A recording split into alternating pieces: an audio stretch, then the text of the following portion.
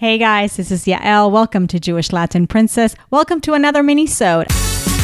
You're listening to Jewish Latin Princess Podcast by Yael. Every week, get your dose of inspiration from the world's most uniquely talented Jewish women. And from Yael herself, seeking profound and practical ways to live a joyful, richer Jewish life? Welcome to Jewish Latin Princess Podcast. And now, Jewish lifestyle expert and bilingual blogger at JewishLatinPrincess.com, your host, Yael. I want to give you a boost of inspiration, of confidence, wisdom, trust, momentum. I want to be with you every weekday, and I'd love to hear what you think of these mini-sodes. This whole week, when you listen to these, can you do me a huge favor? Leave a review on your iTunes app, take a screenshot and post it on your Instagram stories and tag me, or send that screenshot to Yael at JewishLatinPrincess.com.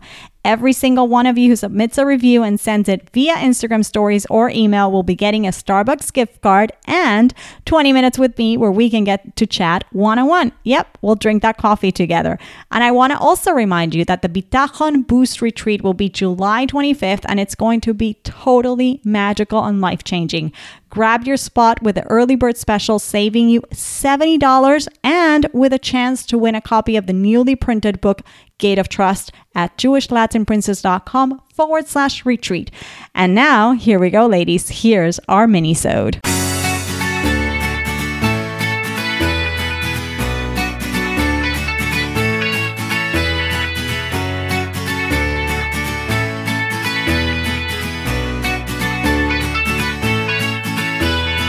Talking about Bitachon recently a lot, and there was a podcast episode on Monday that aired on Monday with manifestation mentor Ayala Polanski. And so somebody yesterday asked, I posted, it wasn't yesterday, it was, 2 days ago. So I posted, I think you saw that, I posted on Instagram this Hayom Yom of the 4th of Av, right? Where it says that no matter how much effort is exerted, no one can earn 1 cent more than what God has ordained that this particular person should have, right? Should earn. And one must do what is necessary, but one must remember that all his work is just secondary. It's adjunct, right? And so this is a message that we always have to remember, right? There is that ishtadlus, there is that effort that we need to put in the natural world, but one needs to understand that God is in charge of the results, and whatever God has destined for us, we can't change that. So the question came up on Instagram. Oh, so Yael, because I guess I had posted about manifestation due to the podcast, then I can't manifest more money. If God already ordained that I'm going to earn a certain amount, how can I manifest more? And by the way, I should correct my words. We can't change that. It's rather tricky because I'm about to explain, right? We obviously can change God's will. So, but it says that you do what's necessary, and you have to remember that that's just a natural means, right? You can't, there's a certain shefa from Hashem, and that's what we're going to get. So that's what I want to talk about today. I want to clarify, how do these things reconcile? Because I see that a lot of people struggle with that. Yeah, you saw that, Marcy, right? It's a great reminder. But then this question came up, and unfortunately, it misses the point. And the question itself shows the problem that we have. Not that this person has, we all struggle with this, which is the underlying belief that God is limited, and the lack of trust in that what God has actually allotted for me is incredibly plentiful and abundant. It shows that lack of trust in a God who has told us, you have the ability to connect with me and to make your will my will. You have the ability to trust. And when you do, the channel of shefa, of abundance, that abundance that has been designated for you since the beginning of creation, flows. All you have to do is trust. And so it's unfortunately, the way it works is that the minute we don't trust, the minute we ask such a question, then God says, let's try this again. You're blocking this. Keep trying, right? So we have to believe, not just to believe, actually, we have to trust, because belief is not enough. It's complete trust in God, in his plenty, in his abundance. And that is our responsibility. And part of that is knowing, and here's a catch, is knowing that there's no extra effort in the physical realm beyond the parameters of Jewish law that God has set up for us, right? Of our way of life that I can do to yield a different result. There's no extra hours between the hours that a Jew is supposed to work that will yield different results, more abundance.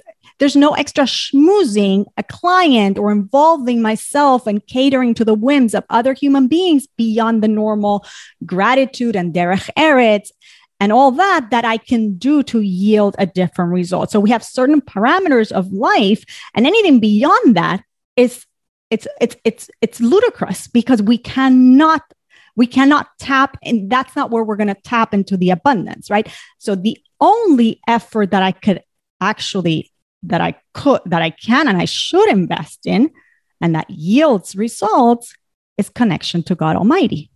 And that connection involves trust, involves active trust, involves closing my store on Shabbat, involves negotiating with my boss, knowing that he's not responsible, right? Educating my children in a Torah way of life and investing time in their education and not sacrificing time with them because I have to close the next deal or make the next sale, et cetera, right? Investing money in the mitzvot that God has gifted us with and not skimping because we don't trust that he has plenty of money to provide, right? So this is where the real work, where the real effort needs to go. And unfortunately, the message of that Hayom Yom is given to us because we get confused, because we think that the effort is in the material pursuits. Because when the effort is, when the real effort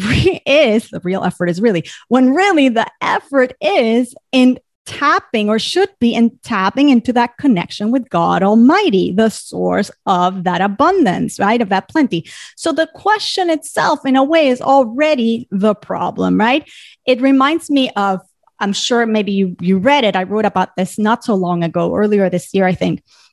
And that story about Rav Susha, that the beautiful insight that Rav Susha teaches us on Parshas Behar.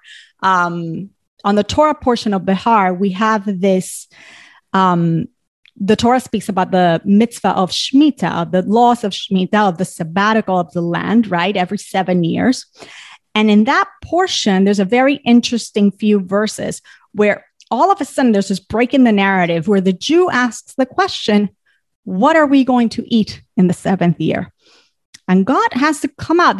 Becomes all of a sudden like this dialogue, this question answer, which is not really usual, the way usually the Torah is narrated. God has to come and say, I will give you my blessing in the 6th year. And then also in the 3 years, right? You're going to have blessing on the 6th, the 7th, and 8th. And so Rav Susha of Anapoli, if you know me, you know, is one of my favorite characters. And you could go read all this in a beautiful sefer called Noam Elimelech. But anyway, Rav Susha of Anapoli gives a beautiful, beautiful insight on these two verses. Because 2 verses seem extra. Like, why is it adding these 2 verses of a question and an answer between the Jew and God instead of just stating the mitzvah of Shemitah and that's it and going on, right?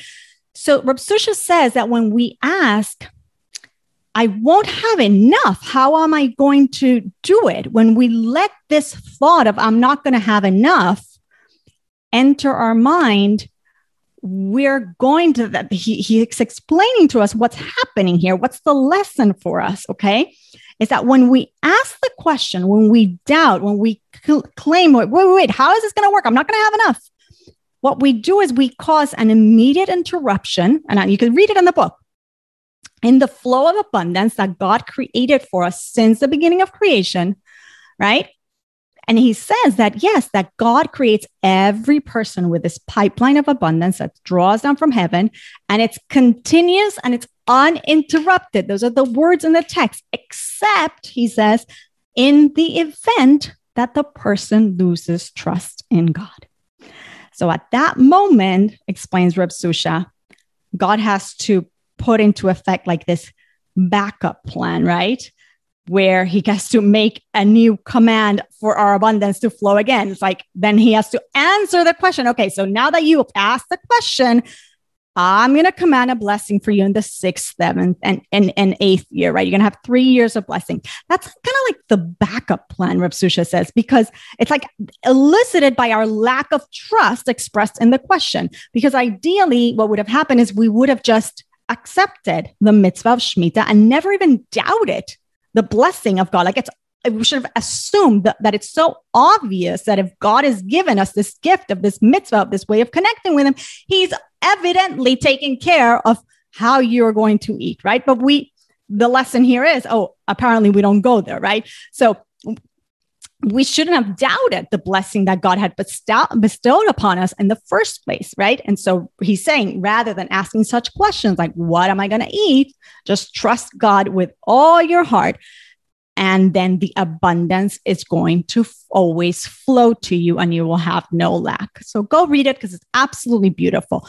And of course, this reminds us of this very funny story, and then I'll let you go, but this very cute story of Reb Susha. There's many stories of Reb Susha, but there's this one story where, Reb Susha was famous for every morning after he davened the morning prayers, he would have apparently this shtick where he would say, God, master of the universe, your servant Susha is now hungry.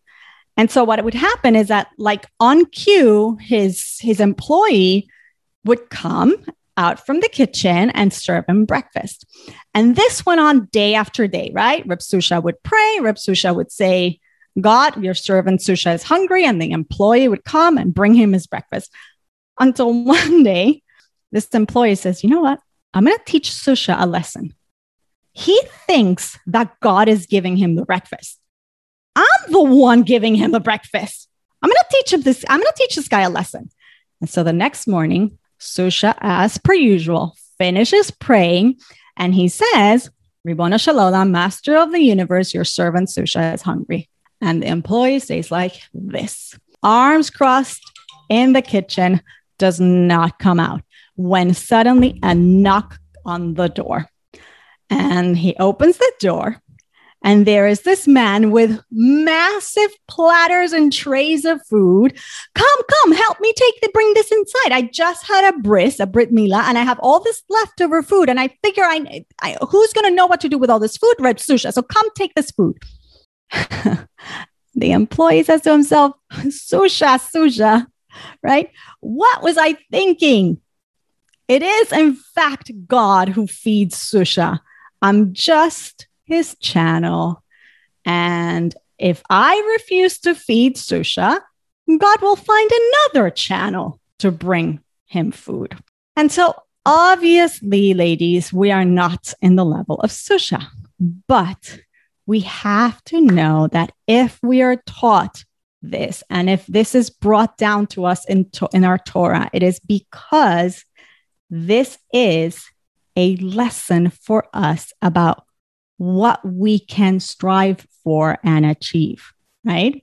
And so this is a lot to unpack and to think about, but I thought it was really important for me to address it because I think this question, we have to get over this question. We really have to open ourselves and really work on this mindset.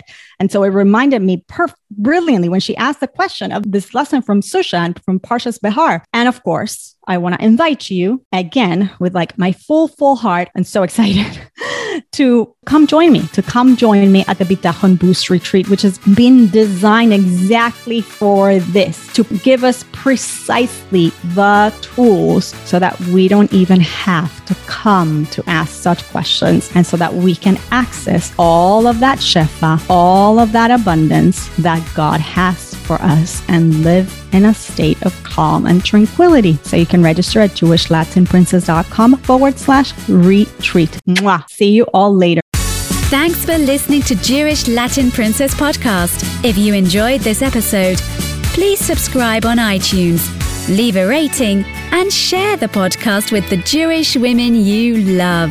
To access today's show notes, ask Yael a question, or suggest a uniquely talented Jewish woman to be featured on the show, visit JewishLatinPrincess.com.